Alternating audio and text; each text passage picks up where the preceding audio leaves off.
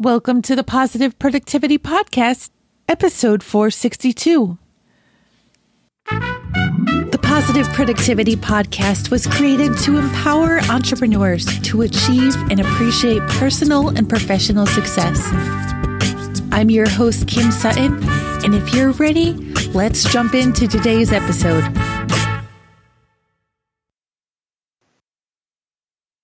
Welcome back to another episode of Positive Productivity. This is your host, Kim Sutton, and I am so happy to have you here with us today.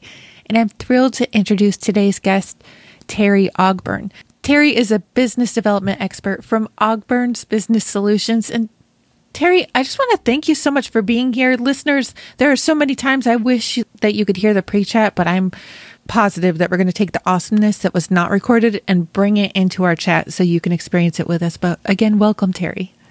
Yeah, thank you so much, Kim, for having me on your show. I appreciate this very much. Oh, you're so welcome.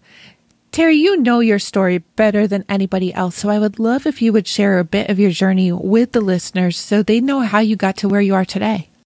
It's a long story. I'll make it as short as possible. It actually started when I was in grade school, about the time that you would have a paper route. So I wanted a paper route. My dad wanted a business plan.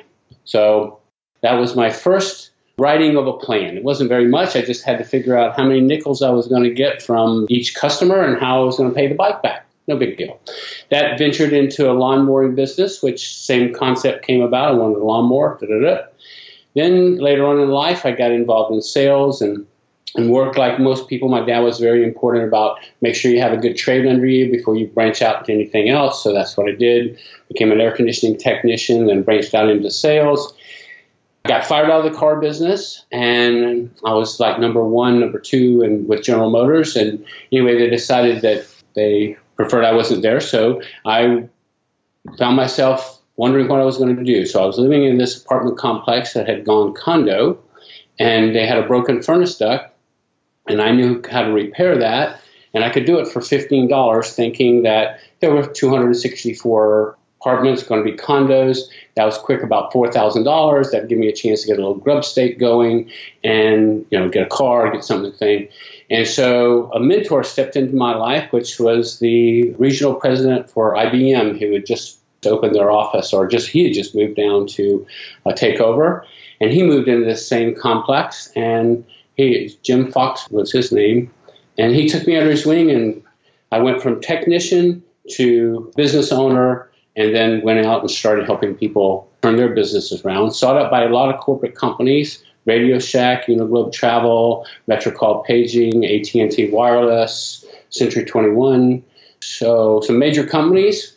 I took my systems and processes and put them in play and would do turnaround stores for these different companies. And then in 2005, I decided to start my business when the downturn, when the recession hit. I thought it would be the young entrepreneurs and solopreneurs that would turn this country around. And so I ventured to help people in business. I've been doing it for 12 and a half years now. Oh, wow. I would love to hear more about your systems and some of your success stories of how you have helped some of these businesses turn around, because I am the owner of one of those businesses that has needed to be turned around. Okay. The first mistake I say most business owners make is they have this great idea, they think they're a technician or they're a good carpenter or something like that, and they are tired of the people telling them what to do, so they want to do what they want to do, so they jump out. And that's where the problems start to compound. And one of the things is, it's not how much you make, it's how much you keep. So you have to learn how to keep your money. And there's all kinds of ways that money slips through your hands. My dad says, even to this day, if money had handles on it, we'd hold on to it longer. So it just kind of slips through our fingers. Well, the two things that we have control over, Kim, is time and money. So if we get our time, our 168 hours a week under control, and we get our money under control, we can really have anything we want. So mine starts with time management. So everything starts around building disciplines in your life. I'll give you 4 things right now, and for your listeners, if you just put these 4 things in play, no matter what you're embarking on, whether it's personal, professional, it doesn't matter. You ready? I am ready. Okay. First of all, you have to have 100% commitment on the task, job, career, whatever it is you want. You got to commit. That means burn the boats. That means you cut all ties of any retreat. And we get this from the art of war or from our military. They put our people in situations where we have to win. Well, when you put yourself in that situation, you will win. You will go to the top. Number 2, we must have disciplines in our life to keep our commitment straight, keep us moving towards that. So that means if you need to have education, then get up an hour early. Right. You can sacrifice an hour's worth of sleep to get education. It'll prove out to be beneficial in the long run. If you don't understand budgets and expenses, then get a handle on that and be disciplined about that. Number 3, the decisions you make from this day forward must reflect on the disciplines that you put in and the commitment that you made. If your decision, I give all your listeners and you complete control to procrastinate on anything that doesn't take you towards your goals. Wow. Lastly, but the best of all of this is number 4, and that's visualization. If you want to be a strong entrepreneur, then you need to visualize yourself being a strong entrepreneur first. We think in pictures. So that's why vision boards work. That's why we buy a car. We see that same car on the market. We see it everywhere we go. Well, no, it's because our subconscious now recognizes it. So the more stuff we put into our subconscious, the more the subconscious can recognize, and then the more stuff that we get. It's kind of like The Secret. Yeah. But you got to work. That's the key. You got to put forth the effort. I say oftentimes, money is the byproduct of the effort that you put in. Ooh. Yeah, I can totally see that. I was introduced to the law of attraction and The Secret in 2009. And it was so amazing to me when I was in forums, because this was before the day of, Facebook was around at that point, but Facebook groups, to my knowledge, were not. So I was in some forums and people were saying, I just want to win the lottery. And my response at that time was, and I actually wrote this down, I wish I had a screenshot, was I don't care about winning the lottery, but I'd love to work for someone who did. Because at that point I was an interior designer. And no joke, Terry, within a month afterwards, I was introduced to somebody who had won the lottery in my local area. There were a whole bunch of people, but it took work to get that introduction. We can't keep on praying for something to happen if we're not going to take the action to assist it to happen. Exactly. And I share with people a lot of times. I love Rhonda Byrne's version of The Secret, and I understand she went into the public domain and she got 3 books and she put together that great piece. And it's a universe will provide everything. Well, in the book, The Science of Getting Rich by Wallace Wattles, he explains to us that everything that we have in today's world comes from the universe. No matter what, this computer, the mic, everything we have comes right here from the raw materials that are right here on Earth. So we haven't even explored all the different ways the universe can give us stuff. We put seeds in the ground, it produces crops for us. Right. All we have to do is just remember to do the effort. It's just not going to, I don't think you're going to sit there and fold your hands together like I Dream a Genie and it's going to appear out in front of you. But however, I do believe if you concentrate on a vision long enough, the pathways will open for you. You have to be able to also be able to recognize. I get this from Earl Nightingale. When an opportunity comes before us, we must be able to recognize it. And that's where I think most people make the mistakes. They're not reading the signs along the way. Absolutely. You just said a whole bunch of things that I'm just absolutely loving. Everything that you said, I absolutely love.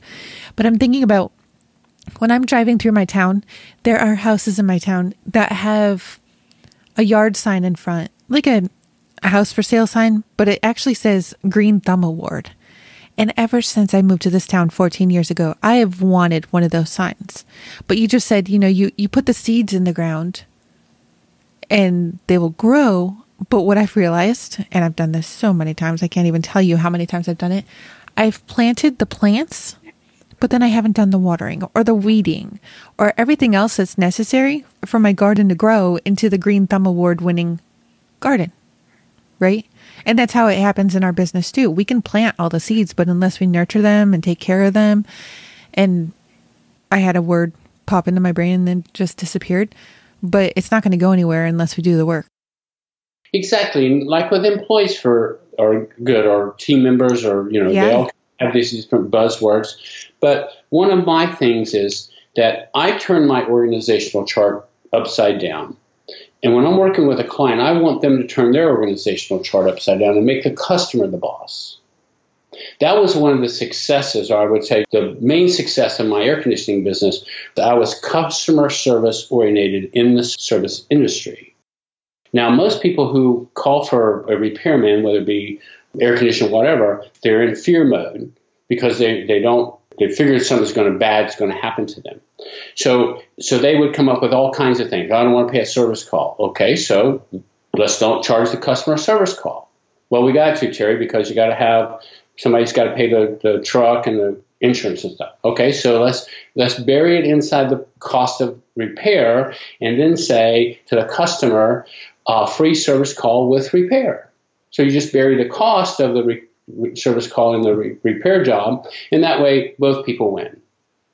When I first started, the customer, their air conditioner would break, let's say.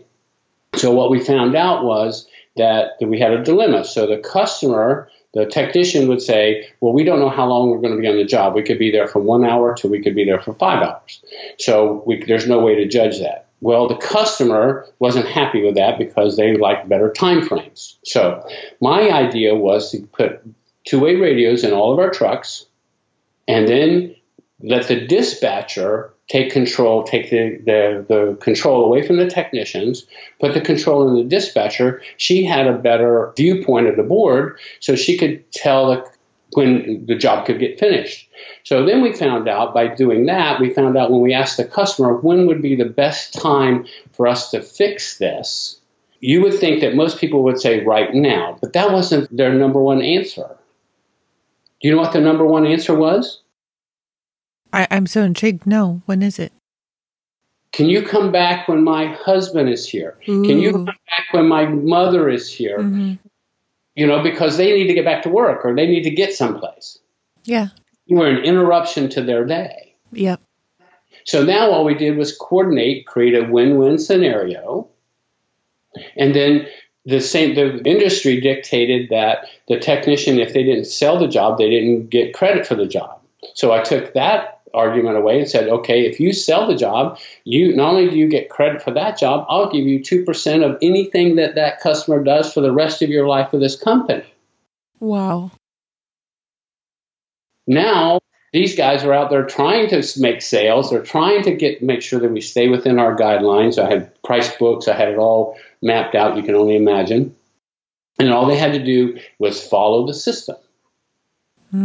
Call in, get permission, figure it all out, go to the next call. And those technicians, I don't even want to call them technicians because I have one. Let me give an example of how that has been seen in our life. We had our furnace go out on a very, very cold day in the middle of winter, about 1.5 years, maybe 2.5 years ago now. And it was a Sunday. So in many parts of our area, like the shops are just closed on Sunday.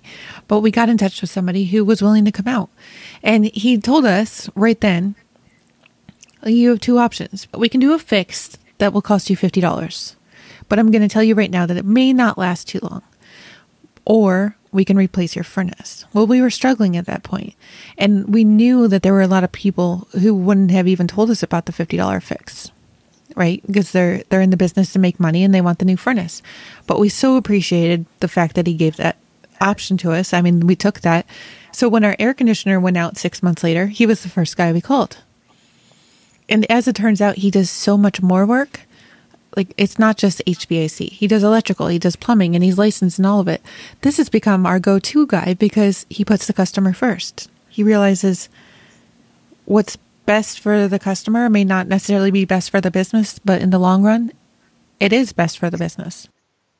Exactly. And when we listen to our customer, then we can make better decisions. Mm-hmm.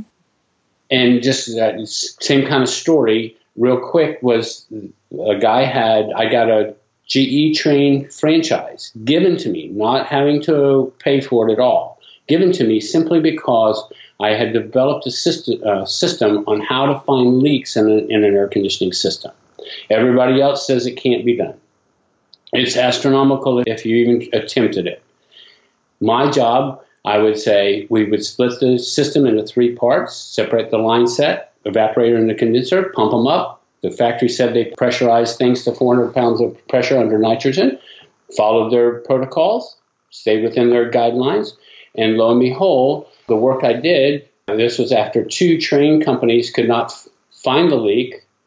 Turns out I did, got it fixed, and it turned out the guy I fixed it for was the vice president of Tampa Electric, which is a big Tampa electric company in Tampa. Wow. And he's the one that demanded that I be a franchise because I was the only person that was ever going to touch his machine from that day forward.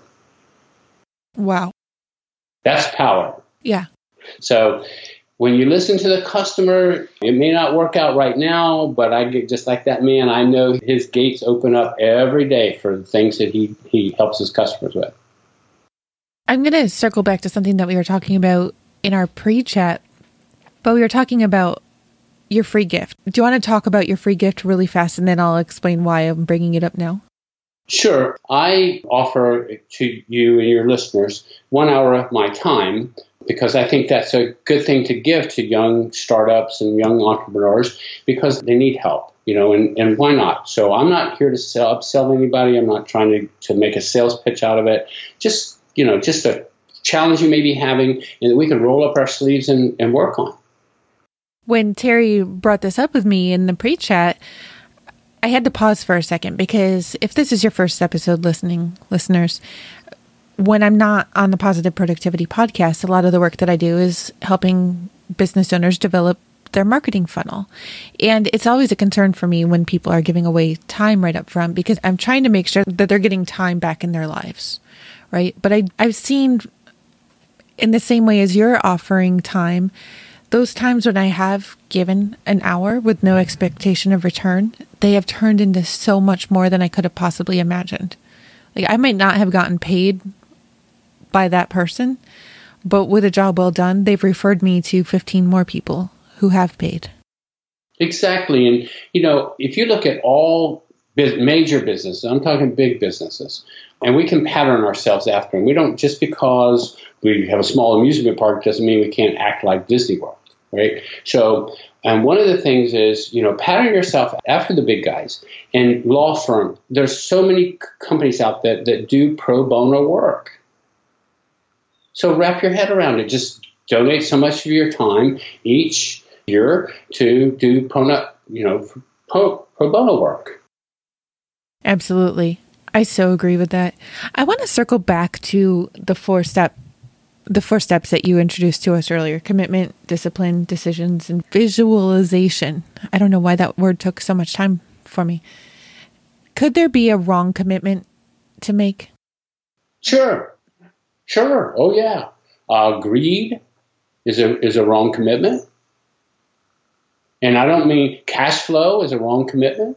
There are companies out there that are greedy. They like some of the seminar things that you go to, and those people that their whole goal is they have a sales goal to make, and they don't care if the person opens the package or makes it work.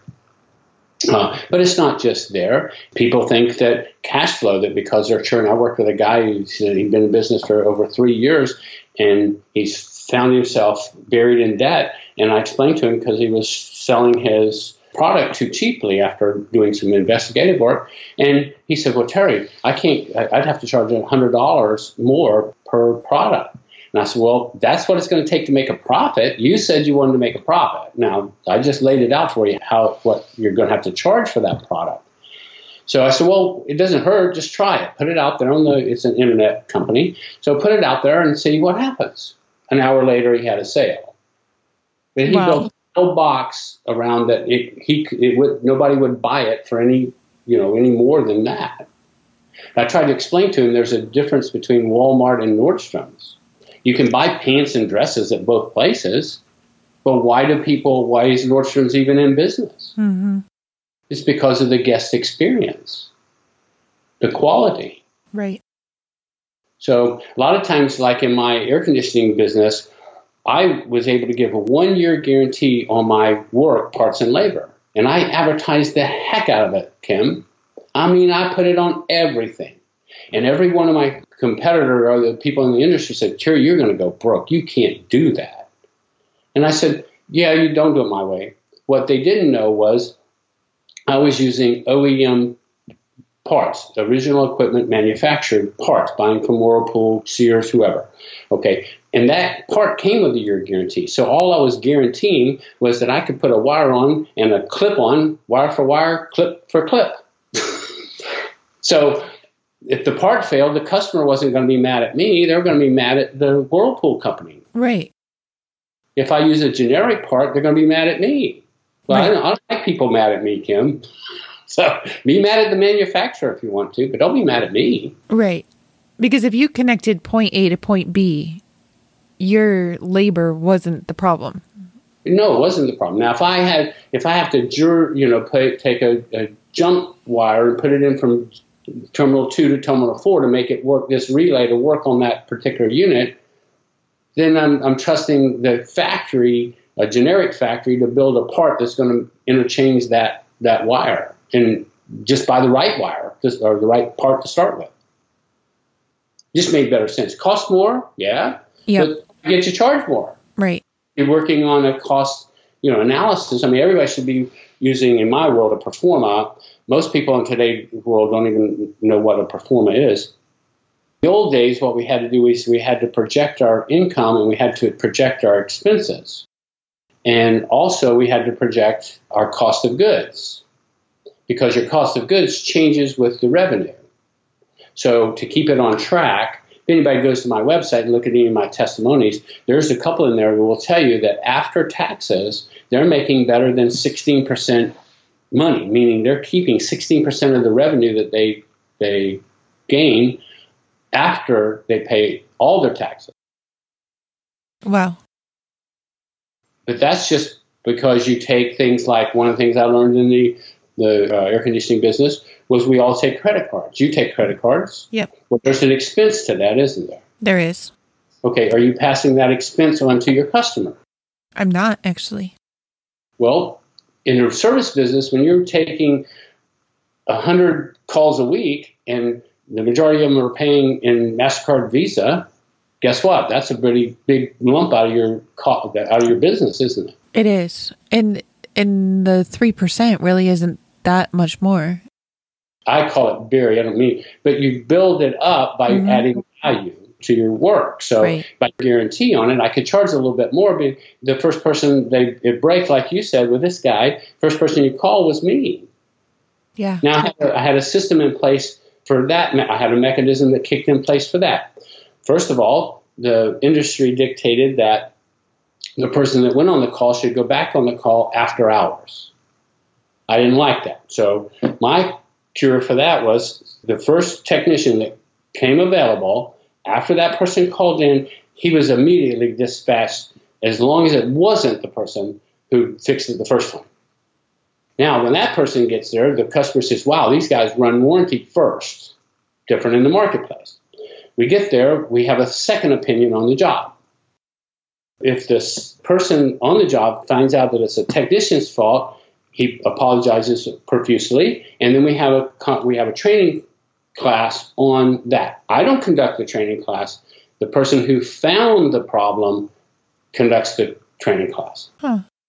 Now, let's say that I go out there and the part that I put in is still working, another part has failed. And the two parts together would almost be the cost of air conditioner. You've been there somewhere in that neighborhood, I'm sure. Mm-hmm. We're in that neighborhood right now. So I then would say to them, okay, I get you where you're at, Kim. So I tell you what, I'll credit you back the price on the part. You go pick the air conditioner you want, the model, get the model number, the price, you get your best deal.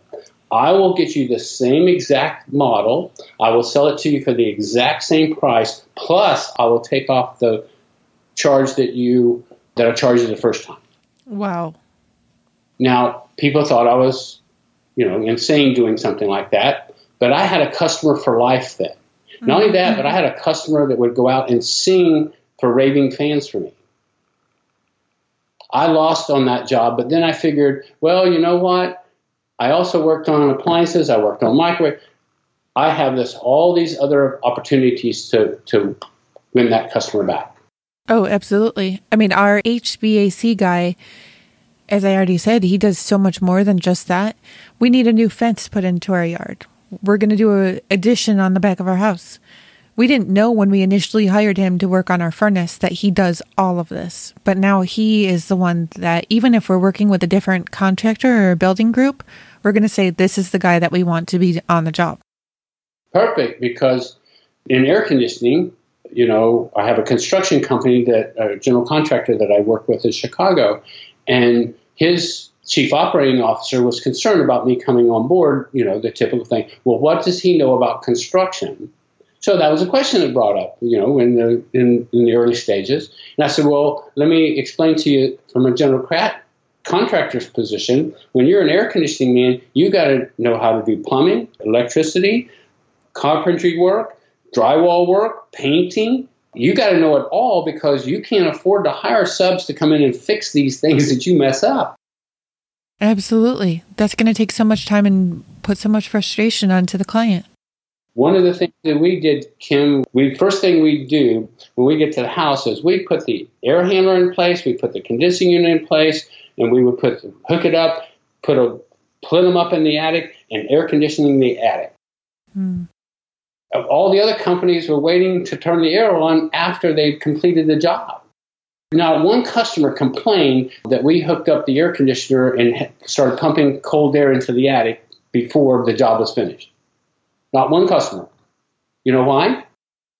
Because their house was cool. Their house started cooling down. Yeah. Their ducts, if it was already, I'm talking about when you had to put new ducts in, so by the end of the day, you'd have a couple of ducts and already, grilled out and was ready to go. Yeah. And so, plus they saw the comfort. We worked better if we were in comfort mode. And we explained that to the customer. And listen, first thing we're going to do is set the equipment, turn the air conditioner on so that our guys are comfortable. We get more work done when we're comfortable. Yep. It made sense. Yep. And they're not having to take so many breaks because they need to cool off. Right. Yeah. 120, 130 degrees up there. At this time, of present recording, it's a whole 83 outside here in Ohio, which is not, it's not sweltering by any means, but in Ohio it can get pretty uncomfortable. And I'm totally appreciating everything that you're saying, because when the air conditioning is working, we can work a lot easier. The total difference between turning it on at the beginning of the day and turning it on at the end of the day, what might be $5 in electric, $10? It's that. Yeah, if that, but the comfort for them in the long run and for the team in the long run. Wow. I want to go back to when you said you turned the organizational chart upside down. So by upside down, you said you put the customers on top, right? Correct. What about team members? Because I'm very curious, we have the head of the organization, but the team members often, just as you're talking about, the technicians are out there and interacting with the client. So how would you suggest to small businesses who are growing their teams to get the team more involved from the very start so that they're more vested into the success of the business? Well, that's introducing them to your culture. Each company has its own culture, the way it thinks, the way it operates. My hope is everybody's on integrity levels at the most high levels. But that's the first thing. You gotta sell your mission statement to your team. Now, when I break up my organizational chart, the team members, the frontline people, the ones that interact with the customer, that's the people like the salespeople, the marketing people, the customer service people, the accounts payables, receivable. Those people are all interacting with our customers all the time. So we make sure they're trained the way we want them to be handled. Okay, so they're working in the business. And then the middle management, the managers, they're working on the business. So they're developing training programs, because we learned this in Radio Shack days, that if we had a customer come in and talk to one of our associates, and if the associate couldn't handle the problem, then he had to get the manager involved. And if the manager couldn't handle the problem, he had to get the district manager involved in the problem. So look at the money, Kim, that is being spent to get the problem solved. Oh, a whole load of paper pushing money, basically. So the idea came up, okay, let's put a limit on how far the frontline, the associates can, so the number was $50. So if the piece coming back to us had a cost value of less than $50, they can make the exchange, they can handle it right then, no questions asked. Without receipt, any of that stuff. Just satisfy the customer. So then the big people, the CF guys, the CFO, the CMO, those guys, those are your visionaries. Those are the guys that are painting the picture for the future of the income for the company, the marketing, the financial officer is balancing the books, and the operations officer is making sure that the operation is running with systems and protocols and processes and things like that. I love it. My team has just recently really been getting put together, and part of the expectation straight from the get-go is I'd love it if you would document anything that you're doing on a repeated basis. And it's been amazing to see how they've been creating the documents, the standard operating procedures. And now I have team members who are training new team members. Perfect. And I always tell my team, if there's anything else that you see that's going on in the business that you want to learn, please just let me know, because I want everybody to be passionate about what they're doing. But all of that had to start with me, like letting go. And maybe this is a sad excuse. I'd love to hear your thoughts on it, but I didn't think I had the time to create the SOPs, to hire new team members and teach them how to do what I was doing. But once I started letting go and started giving up activities, even the simple task, Terry, of managing my inbox, I didn't realize that in 15 minutes I could write a pretty clear description of what stays, what goes, and what happens to everything that's in the inbox. I thought it would take me hours to write that document. It took me 15 minutes. And now on any given Monday, because Mondays are somewhat scary as far as my inbox are concerned, or they were. I'm still getting over the fear. Any given Monday I come in and look at my email, there's at most 15 emails in there, because everything has already been cleared out. The important stuff has already been taken care of, and everything that's left is the stuff that only I can do. Perfect. And I'll give you one little nugget to go with that. Please. Not only what you're doing is absolutely correct. I call it empowering. You empower them. Okay. But now how your listeners and you could, an example of working on the business would be to go out and first just get a title for that position, with, let's say, customer service, okay, and then go out to Google and then just Google job description for customer service. Then it'll pull up, and then it'll have all the responsibilities that typically fall into that category, and then you pick and choose the ones that you are either doing or that you would like to add to that list of things that the people have created for you. I love that. I have to share with you, and I've shared little tidbits of this on previous episodes, but I've never gone into so much detail before. I didn't have job descriptions for every single job. I had the basic roles that I was trying to fill with a brief description, and then I had one application form that I was using for all. And I actually had two sort of trick questions in my application. One is impact or income. That's all I asked in the question. Actually, I think I said impact or income and why. And I'm not going to tell you which one I'm looking for, people, but if you've been listening for a while, you know which one I'm looking for. And then the second question was, what is Kim's favorite snack at the moment? And the answer was actually somewhere on the page, if the people would look for it. And the people who had the answer were automatically moved on to the next round because they were looking for details. But you wouldn't believe some of the answers I found or received. Can imagine they're bizarre. Same with me with my air conditioning business. I had developed an air conditioning test, a refrigeration test, and an appliance test. And before you even got to sit down, you had to be able to pass those tests. And they were, trying to stump you tests. They were just common sense questions on how you would handle situations. And were you finding that people who just knew nothing about the industry would come in and... Oh, yeah. I had coined a phrase for that. That was, you can't sit in front of the fireplace and demand heat when you're not willing to go out and chop the wood. Yeah. Yeah. And we've had many people come into our world today expecting that they're going to get paid, real wages, and they're just interns. So, oh, my gosh, yeah. And I credit this. A lot of people are, dandruff will fly up, so to speak, but I attribute it to participation sports. Yeah, you can't get off the sideline unless you're willing to. Well, what I mean, Kim, is that when kids shouldn't get a trophy when they just to show up. That's my belief. They should earn it. Yeah, I agree. Because if we give them trophies for just showing up, then they think all they have to do in life is show up, and I'm going to pass school. I got a granddaughter just like that. She thinks all she has to do is show up at school every day and get marked in for credit, and then somehow she'll muddle her way through and get graduated. Well, she probably would, because teachers just want to move you from one class to the next. Uh-huh. What are you going to do when you get out there and you have no practical sense, no common sense?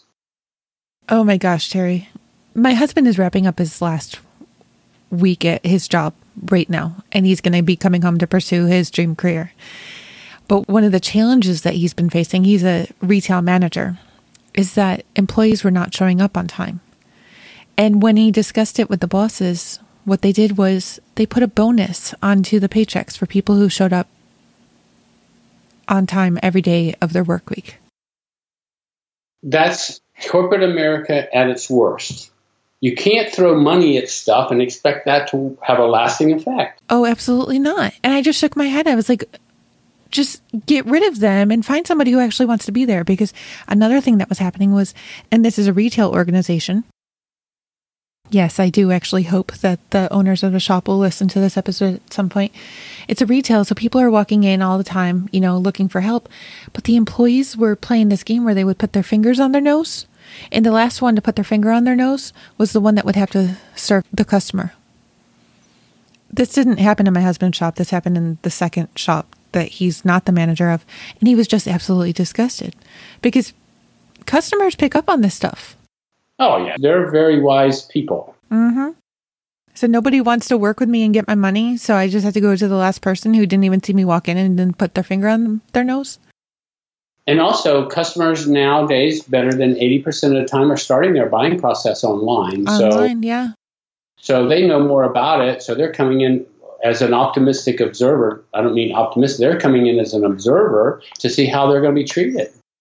Oh, absolutely. Whenever possible, I actually do all my shopping online, including grocery shopping now, because it just saves time and hassle and not having to wait in line. And yesterday, I had to remind myself some patience when I was going down an aisle behind 4 people in the wheelie carts. But, we're just in the hurry mode. But we want respect while we're hurrying, too. Exactly. Yeah. Yeah. What are some of the important decisions that you see failing business owners failing to make and that you want to encourage them to make in their business on a daily basis? Practice learning. If we've spent any time, we should be spending an hour a day focused on learning something new about our craft. And 1 hour a day, in 5 years or less, you'll be an expert in your field. So turn your car into a learning opportunity. If you spend more than 30, 45 minutes in going in one direction, then turn your CD, into educational CDs. That's the same as 2 semesters in college by just driving. Oh, I love that. Yeah. I have just recently, because I'm growing my team, I'm actually able to take time back for myself every day. I use HabitShare app. This is not a promo for them, but I just have to share it with listeners. I have habits that I'm trying to build in my life. One is read for a half hour a day, and another one is personal, professional development. And sometimes those two overlap. But I'm putting that into every day. What can I be learning? I think I scare my husband sometimes because I'll be watching a training video and I'll understand an inside joke and I'll just start laughing. He's like, "What are you watching?" I'm like, "Oh, I'm just learning." He's like, "But you're laughing?" I'm like, "Yeah." But there's just so much. I can't believe how sponge-like. I was actually talking to one of my kids about it last week. I think it was actually my 4-year-old. She's like, "How do you know so much?" And I said, "Well, I know so much because I'm older." I think I actually said I'm old. I said, "But you wouldn't believe how much Mama's still learning, even this old." She likes to count the new gray hairs as they're coming out. I was like, "Part of your job is to keep on learning, babe." She's like, And then she got distracted and moved on.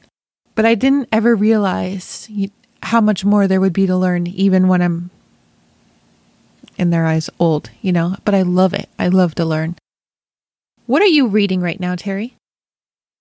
Oh, I've got a couple of books going. One is Endless Referrals by Bob Burg, because a lot of business comes from referrals. Mm-hmm. So I've trained a lot of salespeople, so you can fill your funnel a lot faster with referrals. I'm also reading a great book by Harris Faulkner. It's called The 9 Rules of Engagement. I just finished another book by a couple of Navy SEALs, and that's The Art of the Deal. That's a good book, too, for negotiations and understanding how to put deals together. You are not helping my Amazon wish list. Listeners, before I forget, I want to let you know that all the books and resources that we've talked about will be in the show notes, which you can find at thekimsutton.com/pp462. What are you most excited about in the next 90 days? Getting through the summer. I always dial back a little bit during the summer. Vacation, spending time with my family. We just came back from a family reunion vacation type thing. So we'll get through that. Everybody gets back to school, so to speak. I don't have any myself, but my grandkids and those guys, they're all there. Then I can focus the last quarter, focusing on what I'm going to do for 2019. I always plan a quarter ahead for the year. Like I'll be working on 2019 stuff in the last quarter of this year instead of waiting till the beginning of the year to start my process. Oh, thank you for sharing that. So I just want to ask a question about that. Does that mean that you plan a quarter ahead, or will you plan the whole next year? No, I plan a year, and then I chunk it down to quarters. And at the end of the year, end of the quarter, I evaluate the progress, realign my goals for the next quarter, reestablish a year out, and then I'm always working a year out, but one quarter at a time. Oh, I love that. Terry, do you believe that there's any such thing as too big of a goal? Go big or go home. People. Earl Nightingale once told, in a tape said, if you shoot for the moon and you hit the sky, that's one thing. If you shoot for the stars and hit the moon, that's another thing. That's so beautiful. Sometimes I feel like my goals are a little bit overinflated. So I was asking for a quote friend. I would suggest this to you or your listeners, all of you. Okay, decide what the objective is, whatever that your want is, your desire. Understand what that is. Then back it with your purpose. Why is it important to you to have that goal or that objective or whatever? Why is that important? And then by having that, what will it produce? What result will it help you with? And if you add those, it's not going to be grammatically correct, but if you put that all together, it's what I call a priority. Then you break priority down into bite-sized pieces that accomplish that in 3, 4, 5 steps. Oh, I love that. What is your purpose, Terry? Bridge the gap between dreams and reality. Every client that I have, or every person that we come in contact with, whether it's a team member or whoever, we first have to find out what their dream is. What is their dream? And then see if their dream aligns with our vision. Wow. I've seen in my experience just so many clients who have forgotten their dream. So I appreciate that so much. They get bogged down in the technical work. They do.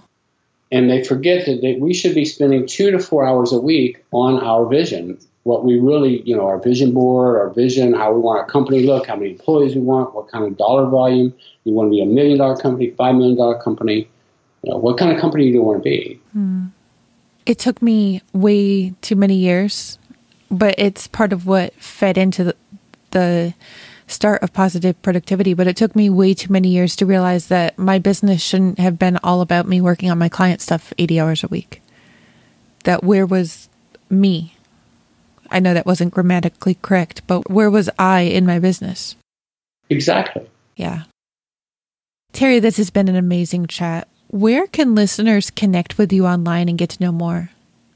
TerryOgman.com. Simple. Go there. Check out the testimonies. I've got some great testimonies on there, videos of people that I've worked with. Also, there's a Contact Us button. So if you click on that, you can put your name and a challenge that you may be having or subject matter you want to talk about. Just send me that over, and we'll schedule an hour to see if we can't solve that problem for you. Again, thank you so much. You have fed my brain. I'm actually just, full disclosure, I'm usually so wrapped up in conversations that I don't take notes, but I have the 4 steps written down in front of me right now, and I'm so excited to go see how I can put them into action, even more than I already have. But I have to remind everybody that it's small steps. We can't run a marathon without the training that comes before it. So just take the small steps today, and we'll be able to run the marathon someday. You will. Do you have a parting piece of advice or a golden nugget that you can offer to listeners? My favorite quote is, or I have a lot of them, but the most one that I like the most, I would say, is Wayne Gretzky. Remember, you miss 100 shots, 100% of the shots you never take. So a call to action, by getting with me or getting with Kim or getting with somebody to help you would be the best thing for all of us. You can reach me at my website, TerryOgman.com.